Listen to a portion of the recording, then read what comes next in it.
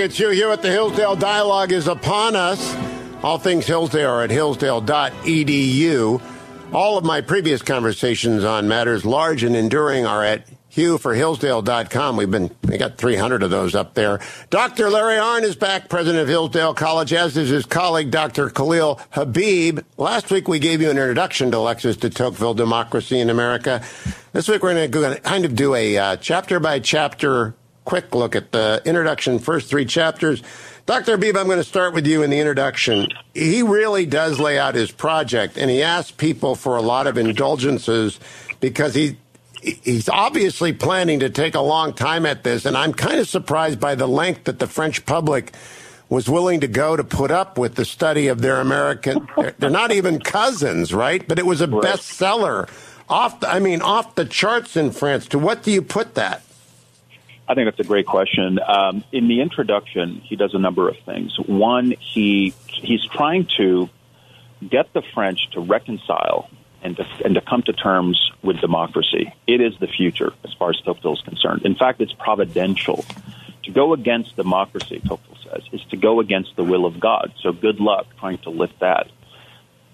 What he wants to show and how he gets the French audience interested is you just experienced a terrible revolution in which religion and politics seem to be incompatible. So you have people who are Christians who are wary of liberty, and then people who are partisans of liberty who can't stand or are suspicious of religion. What Tocqueville tries to do in the introduction, among other things, is to show that democracy is actually underwritten by God. So politics and religion are, in fact, in harmony. They weren't in France, but they are in America. And so by looking at America, we could see a path towards healing what took place in the aftermath of the French Revolution.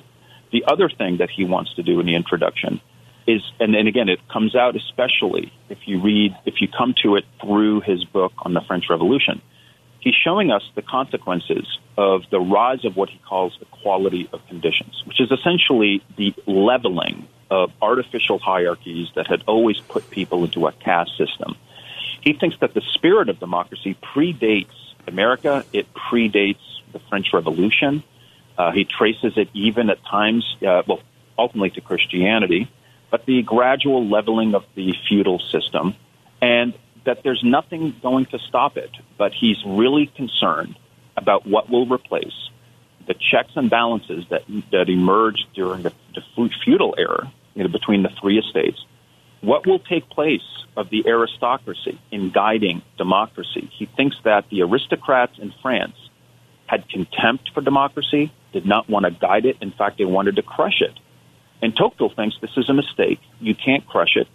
And just like the religious and the freedom-loving French have to come to terms with the inevitability of democracy, aristocrats have to also come to terms with democracy and not have contempt for it, but show how to guide it. And that's what Tocqueville presents himself as a friend of democracy who's going to guide it and offer a new science of politics for a new age. And that age is, what do you do when for centuries we had depended on institutions that organically grew out of the feudal era that prevented the centralization of government, and now we don't have those. He does not look to Rome. Gibbon is just a few years before him, who is endlessly fascinated with Rome, as many of the framers were. He looks to America. And Dr. Arnn, at the beginning, he says, and I like this, there are Christians, and they come in two kinds, good and bad. And there are people who love liberty, and they come in two kinds, good and bad. And he writes the bottom line, liberty cannot be established without morality, nor morality without faith. Doesn't that sound like Washington's farewell address? Yeah, and that points up at something, right? I mean, Tocqueville does not mention, I think there's not, Khalil can correct me, I think there's not a single mention of the Declaration of Independence in Democracy in America. That's correct. And it's a book. Wow. It is a book that is deeply involved with the question of equality. In the introduction to the old regime, his book about the French Revolution and before, he says that he looked at all kinds of original documents, right, especially high public pronouncements to capture the spirit of the old regime. And the book is a genius book, in my opinion, and it finds the causes of the French Revolution and its success in the old regime, that there were practices there. And it wasn't just that they tyrannized the people, it's that they subjected them in a way that made them vulnerable to centralized government, which I think, by the way, is the greatest political science teaching in Tocqueville, that you want to decentralize authority. And so when you talk about George Washington, right, George Washington was an official. He was the official. And in his first speech, which was written for him by the author of the Constitution of the United States more than any other man, he says, our republic is founded in the great fact, in the course and economy of nature, the indissoluble connection between virtue and happiness. So that's just Aristotle put into a political doctrine. And so the sources of that in America are very rich. And Tocqueville seems to me to want those things for America and for France, but he misses some of the sources of them in America. Or does, I got to ask this question of Dr. Habib. In the middle of the book, one of Montaigne's essays, we're promised the Apology of Raymond-Simon, and it's not there. It's missing. It's a very famous omission. And there's a lesson to be drawn from it. Is the omission of the Declaration from Democracy in America, I didn't know about that until just now, is that significant in your view? Is that intentional in order to draw attention to it? Oh, that's a great question. Well, of course, Dr. Arnn is correct. There is no mention of it. And it's a puzzle. Why does he do that? He's such a good observer. How could he miss that? And I think a clue, and this is just me speculating, is really provided actually, again, I'm sorry to sound like a broken record, but in his book on the French Revolution. If we remember that the audience of democracy is actually the French and not the Americans, and because he always speaks of our, and look what we did, we being the French. If you look at the book on the French Revolution, what Tocqueville essentially says is the French don't need any more ideas about rights because they don't have the character for it. They don't have the political experience for it. They've destroyed the institutions that support it, and they haven't had any experience in the practical governing of their own lives. That those ideas only bring out revolutionary spirit without any real experience. If you come to the omission from that perspective, then it looks like he's hiding from the French something that he doesn't think is really appropriate for them, and not so much missing the cause of what took place in America. Oh, interesting. Do you see what I'm saying? Now, yes, again, I do. I don't have any proof of this. Tocqueville never explains it. But again, one of the reasons you asked me earlier, how do you teach democracy now? And I said, well, now I teach it with the French Revolution, because I do think it helps to shed light. Then he backdoors his way to the secret of America's success by talking about its civic participation. And there you see the Declaration in practice. Dr. Arnn, what do you think of that? He's hiding it from the French so that he can make it acceptable to the French. So I think it's a brilliant argument, and, Khalil's not dumb. I also think it helps me amend a long criticism I've had of certain scholars that I very much admire in other respects, because they use Tocqueville today as a guide to how to talk to the Americans. And there is a strategy, of some important and brilliant scholars, and conservative scholars for that matter, that we should downplay the Declaration of Independence. Oh. And they cite Tocqueville for that. But Tocqueville was in a different situation, and we're talking about a rhetorical matter. And so, Well, that's easy. That's just democracy. The Declaration is strong medicine, too strong for the French, who are enfeebled by the Revolution, but exactly what America needed in its youth. It ignores the prudence, so Tocqueville comes in. So I guess every criticism that I have of Alexis de Tocqueville, which I've learned for 40 years from my teachers and my friends and from reading Tocqueville, it's always about that. It's about how he can be read to mark an interruption in the great story of America which story begins with the forming of a nation around the principles of the Declaration of Independence and the vindication of that nation in the statesmanship of Abraham Lincoln and in the current struggle over what the country means. How interesting. That's a very interesting exchange, America. I hope you were paying attention to that. We'll be right back on the Hillsdale Dialogue.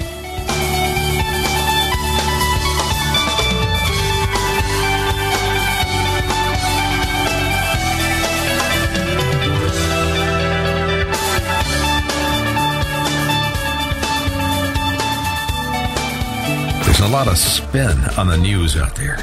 Where do you hear the truth? Right here, as soon as Hugh Hewitt returns. This is the Hugh Hewitt Show.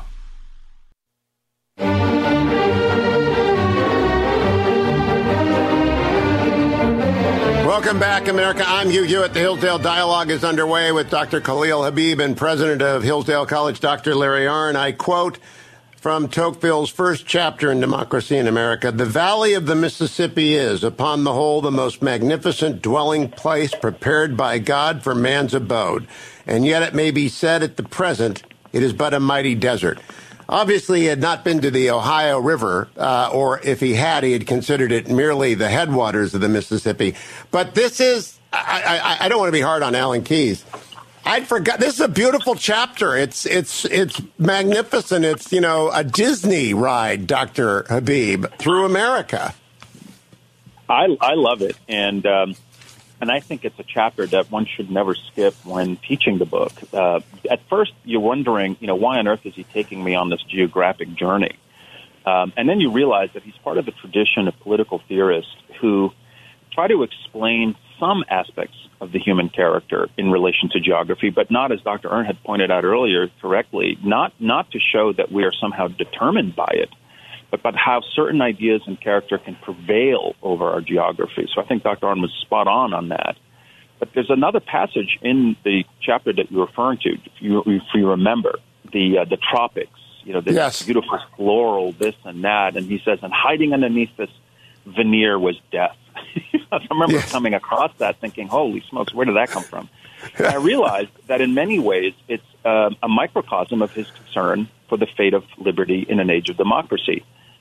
When we are surrounded by comfort and get too wrapped into the illusions of just beauty and harmony, death, a real threat to the fragility of life, lies hidden. And I think that helps to open up, in many ways, the second volume, where he's concerned how luxury and commerce can do to the human soul what a beautiful tropical region can do to our imagination. It can lull us into believing that what we're looking at is permanent, doesn't require our effort. And if you think about that chapter, it really is a celebration of how Americans come to an unforgiving locale and persevere. And they do so because they come to America with a certain character and a pioneering spirit. And he doesn't want to see that lost. And so I think that image of tropical happiness, the illusion that marketers use all the time, escape your job and come to the tropics, I think is a warning against the dangers of apathy and getting too comfortable. That is why Dr. Habib, Richard Nixon told me in my first job out of college, he had to get out of California and go to New York because it was enervating.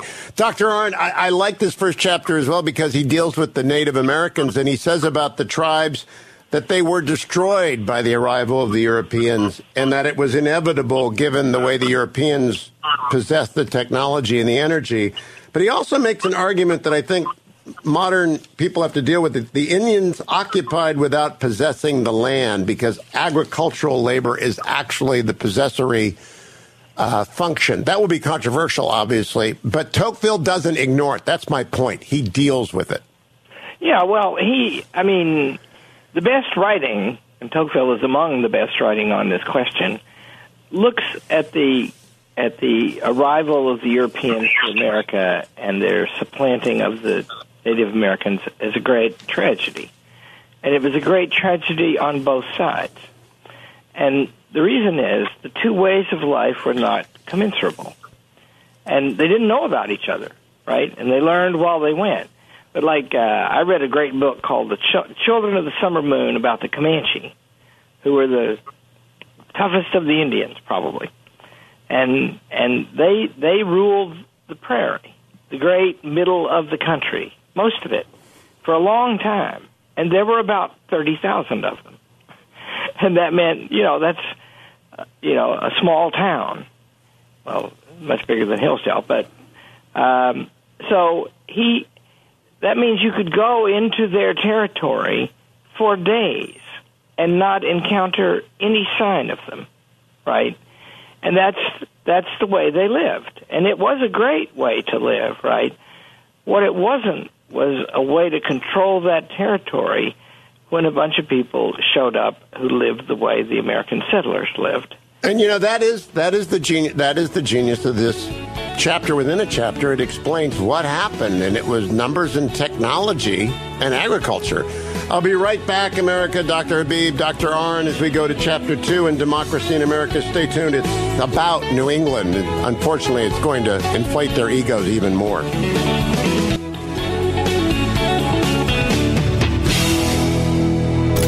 You're in the middle of a non-stop action-packed information blitz. The Hugh Hewitt Show is coming right back.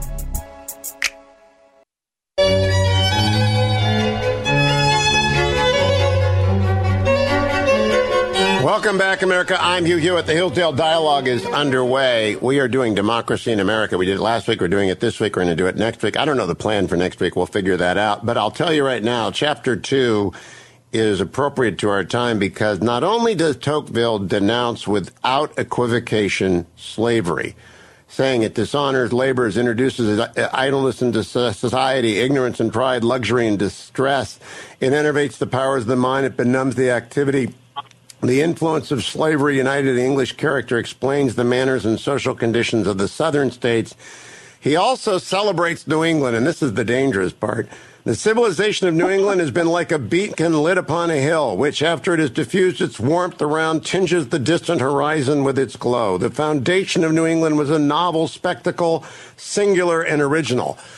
Dr. Arnn, we're being real hard on the South here, and they deserve it for slavery, but I'm not sure about elevating New England to this pinnacle. Well, New England changes, doesn't it? Yes, it does. I think it would have been very hard to live among the early Puritans, because at least my sense of humor would get me in terrible trouble. Oh, you would be in jail. so I'd get dunked or whatever they did to people. But then, today, by the way, wouldn't it be hard to live among them? One of the I mean the liberal places, right? I mean, one of the things that Tocqueville, one of the glories of Tocqueville, and they are very many, is this description of the fact that people get to govern themselves here, and that means as a practical activity. And so if you go about America in the last 14 months, one of the most dangerous and strange periods in our history, it's like the temper of the place where you are gives it, a political temper, gives it an entirely different appearance. Nowhere more obvious than in the wearing or not wearing of masks. And so, Ann Arbor is 70 miles from here. And, if 3 months ago you went walking around Ann Arbor in the daytime by yourself, not close to anybody, without a mask, somebody would stop and harass you. I know stories of that. Now, you can walk around Hillsdale in the same month, and nobody's got one on. And so that's, and that means that there remains, it's in peril, of course, but there remains some liberty for people to live the way they want to. And that's precious. And Tocqueville, and see, if you go back, if you understand the peril of America, I think, Khalil knows more about this than I do, but I think that what he describes of what happened in France, and the reason it went so wrong, was that things had already been centralized to a great degree when the French Revolution happened. I want Dr. Habib to pick up on that, but also on the Puritans and their excess. The little state of Connecticut's penal code in 1650 is not for the faint of heart. I mean, mask wearing would be mandated, and you'd be dead if you didn't wear it with the Puritans, right, Dr. Habib? No, absolutely. When I teach the book, I used to use the Mansfield And now I switched to the Liberty Fund because it's got the French on one side and the English on the other, but it has all of the footnotes that are never included in Democracy in America. So I would recommend that. And if you look at the passages where he talks about the Puritans, and you look at the footnotes that the Liberty Fund includes, you know, in the footnotes, Tocqueville's very clear. I mean, they were a ferocious people, and they were Puritan. I mean, he elevates them, of course, when he's talking about how religion and liberty came together. But in the footnotes, he points out at how inhumane some of their punishments were. So they weren't entirely enlightened, but he was definitely interested in how they managed to bring what the French were absolutely convinced could never be harmonized, and that is religion and politics. And it was in the New England townships that Tocqueville thought you can see an example of its success. I just want to point out that Dr. Arndt is right. I think the Puritans would have burned him at the stake, but they haven't really changed in New England. They just are new kinds of Puritans. They would also burn him at the stake today, but for different reasons. New kinds of Puritans.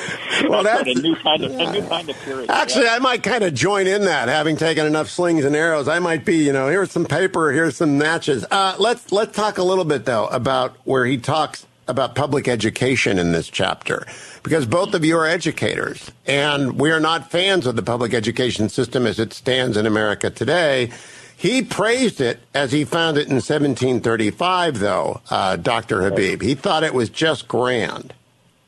Right. Well, but that's because when you look at who he's quoting, in the chapter that we're referring to here, he's talking about highly educated, middle-class American Protestants who are still coming from England with habits of self-governance. So it's not like the Department of Education has been created. He's not celebrating that.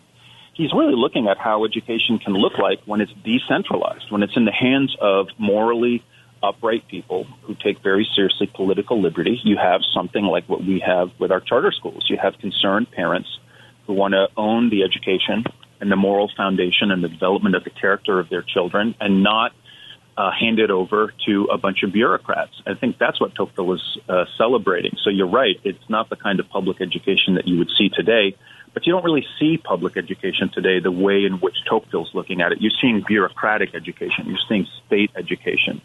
For Tocqueville, public here in this context means self-governance. And by the way, we do not rehearse this, but that's exactly what I hoped you'd say, because it is not these two things are not the same. What goes by public education, and Dr. Arndt, maybe you want to expand on that, in 1835 is township-driven, taxed upon, and built public education, and nothing beyond the township. So that brings up, by the way, what is my favorite and I think the most important point in Tocqueville, and that is, if you centralize the administration of things, you take people's lives out of their own hands, and that's despotic. And governing is something different. Governing is making common rules, which, should, by the way, be in their nature simple and few and loose, for us all to live by, and we can all participate in the making of those rules, and then we can get on with living our own lives. Now, that means that the last thing on earth that should be centralized is schooling. That's right. Because the natural sovereign in a school is the school, in education is the school, because that's where the parents and the teachers and the students are gathered, and they know each other, and they even love each other, and they can run it the best. And instead, it's just a scandalous fact. More than half the employees in public education in America today are not teachers. And in the charter school system, in our charter schools, there's an advantage of 8-to-1, 6-to-1 to 8-to-1 of teachers over administrators. So I'm pretty sure that in 1835 that ratio obtained. In fact, there might not have been any administrators who did not teach. But I have to ask Dr. Habib, I think Dr. Arnn is slightly wrong here. That is the second worst thing that can happen, the centralization of education. I think the worst thing that can happen would be the centralization of religion. He points out that the framers and all of these early republics did not raise the curtain on the sanctuary. Liberty and religion have to advance together and mutually support each other. But boy, are we supposed to leave religion alone in the state, Dr. Habib. No, that's true. But again, the danger in having sort of a state religion for Tocqueville, again, coming at it from the book on the French Revolution, is that the church, when it's independent, when it's separate, it can actually do the heavy lifting of holding people, including government officials, accountable for their behavior. And Tocqueville, and this is somewhat surprising for some, when you read the Ancien Regime in the French Revolution, he says the single most powerful estate in preserving the liberty of France for centuries was the clergy, period, not even the aristocracy. And the reason is because it wasn't an established church. It was independent, and there was no conflict of interest. So the church, he said, should actually, because they have a higher authority in God, can hold kings accountable and aristocracies accountable and themselves. All of that, of course, is predicated on the purity of the religion and not the corruption of it. You still have to believe in those institutions. But for Tocqueville, having a separation of church and state is not necessarily a bad thing. It's crucial. The danger is not having a church at all. And his biggest worry really is what happens if people become more and more apathetic and more disattached from active civic participation. Then you don't have a church. You don't have an active citizenry. And that's when you create the vacuum of power that the state will just fill and centralize around. And that's his danger. But he really thought that the Puritans had it right at that moment, and and he was hoping that this would inspire not just the French, but also to remind Americans of the importance of the relationship between religion and liberty. And what does the Hillsdale Charter School Initiative, just a bit off course, but I want to ask this, what do they do about religion in their public charter schools, Dr. Arnn? They cannot teach it, obviously, but they cannot, I hope they are not hostile to it. It's actually not correct that you can't teach it. You can teach theology, right? And you can't have, what you can't do in a public school, and I even think that it's right that you can't do this, is you can't have worship services in a public school because people don't all worship alike. When you started on this line of thought, I thought you were about to declare that you'd become a Protestant.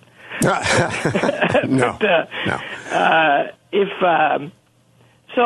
You can't study philosophy. Forget theology for a minute.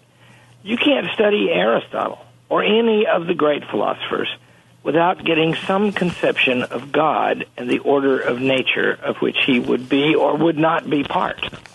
And so that's, you see, so... But the way, and see, it's probably, I personally don't believe that there be anything wrong at the state level with there being establishments of religion. And most of the founders agreed with me about that, not Jefferson and Madison. But I think that they all agreed that the public schools should not be sectarian. And that means you don't worship in them. You don't. You do, but you can figure out what God might mean, and there's lots of things to study about that. 100% when we come back. Why Lawyers Matter, Chapter 3 of Democracy in America. We'll find out why lawyers matter in just a moment. Tocqueville is going to continue on for 2 more weeks. I've been working on the outline, so we're going to have 2 more weeks of this. And we probably could spend all year, but we're trying to get a project done. We're trying to reclaim for America the entire understanding of why one wants to be proud and patriotic and understand where the country came from. We're bucking the tide of cancel culture. We're bucking the tide of anti-Americanism. We are standing very proud on the hill of American history as they do at Hillsdale College. So head over to hugh4hillsdale.com or go to hillsdale.edu if you want the many, many part series on the founding, the many, many part series on the Constitution, the many, many part series.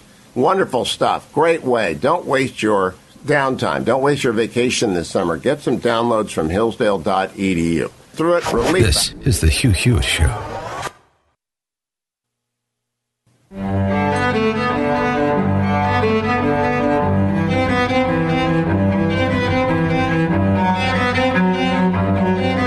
Welcome back, America. I hope you're enjoying our plunge in. I don't know what the plan will be after this week, but we're on Chapter 3 of Democracy in America, which celebrates lawyers. Actually, it celebrates the law of dissent, which is trust in estates, and why it was vital that the English practice of entailment be curtailed in the United States. Dr. Habib, I did not expect to find an endorsement of property law and trust in estates in Tocqueville. I'd forgotten if it was there or we weren't allowed to read this. But this is a celebration of lawyering in the field of estates. It is, but it's also a fulfillment of his promissory note earlier in the book to explain what the source of America's democratic society is. He says it's a combination of material and intellectual circumstances. Now he's getting into the material. In the United States, you don't have law of inheritance, which means that aristocracy can never in any meaningful way take root. He thought that in the South, in spite of the pretensions of having some kind of aristocracy, they had slaves and they had some pretensions to aristocracy. He said if you don't have laws protecting the inheritances, you're going to have a democracy. You're not going to have an aristocracy. Now, the reason why he celebrates this is because he is, at the end, sympathetic to democracy. I think he thinks that it will open up avenues for human greatness based on virtue, but of course it can also harm that as well. But the reason why he's supportive of lawyers in the United States and also the jury system, among other things, is that he thinks that the lawyers do have a somewhat of an aristocratic feature to them. They have to be educated. They have to be versed in the law.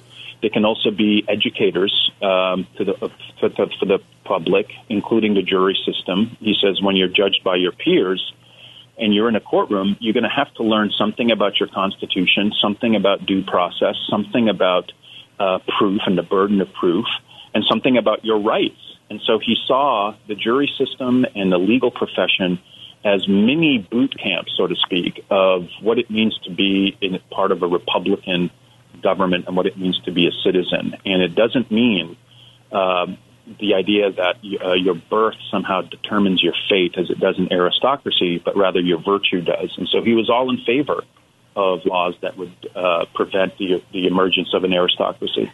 Oh, he celebrates that it took 60 years, only 60 years to destroy great land and estates. Dr. Arnn, I want to close this hour by reading, the sons of opulent citizens become merchants, lawyers, or physicians. Most of them lapse into obscurity soon thereafter. I know of no country, he writes, where the love of money has taken stronger hold on the affections of men, and where the profounder contempt is expressed for the theory of the permanent equality of property. Here, wealth circulates with inconceivable rapidity, and experience shows that it is rare to find two succeeding generations in the full enjoyment of it. He is happy about that. I don't think he foresaw the concentrations of wealth which would evolve that we are now burdened with, but he liked the great middle class. Mm-hmm. Well, yeah, and that's, freedom. So, commerce, that passage and others, Tocqueville was an aristocrat, right? He grew up the way my wife grew up. He has manners. So he comes over here, and we're rustic. People should read The Gilded Age, a novel, 40 years later than Tocqueville, 50 years later by Mark Twain. And in there there's an English lord who comes over here in disguise, and he is shocked when they're in a boarding house and somebody can't pay the bill.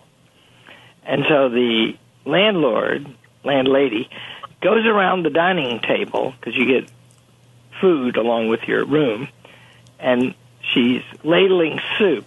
And she comes up to the guy who hadn't paid his bill, and she starts to ladle, and then she doesn't, and then she skips him, and she goes back. She just tantalizes him about his dinner, and in the end, he doesn't get his dinner till he pays the bill. Now, that's what Tocqueville was talking about, right? Yep. So it's a great celebration of the American way, but it also leads to why, maybe, Dr. Habib, we got about a minute left, why the French have thought so low of us for so long. Well, Tocqueville accuses the French of essentially being snobs. He praises England for being the first place where people could marry out of classes. When you think of Jane Austen's novels, it's a celebration of people like Mr. Darcy marrying someone in the lower classes. He says the French have nothing like that, and that there's no reason for them to be that way other than that they're just a bunch of snobs. In America, he praises that middle class and the commercial spirit because, like Aristotle, he thought that a healthy and very vast middle class can temper the extremes of the super poor and the super rich. So there's some really interesting Aristotelian flourishes in Tocqueville that I think would be worth discussing in a future show, perhaps. Well, I'm going to alert the audience next Monday what our plan is for attacking democracy in America. The introduction last week and the first 4 chapters this week, well, that could be 3 years in this, but I don't think they want to do that. So I'll ask Dr. Habib for a plan and Dr. Arnn for his consent, and we will be back with more democracy in America. My revenge on Alan Keyes is underway. Dr. Arnn, Dr. Habib, thank you both. Don't go anywhere, America, except to Hillsdale.edu. They're the best sponsor any radio show ever had, and all of our conversations are collected at HughforHillsdale.com. And if you want to save your soon-to-be college student from ruin, send them to Hillsdale. Thank you, America. Thank you, Adam and Dwayne, Harley and Ben. I'll talk to you Monday on the next Hugh Hewitt Show.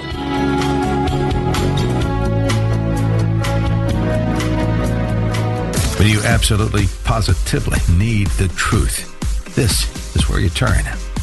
This is the Hugh Hewitt Show.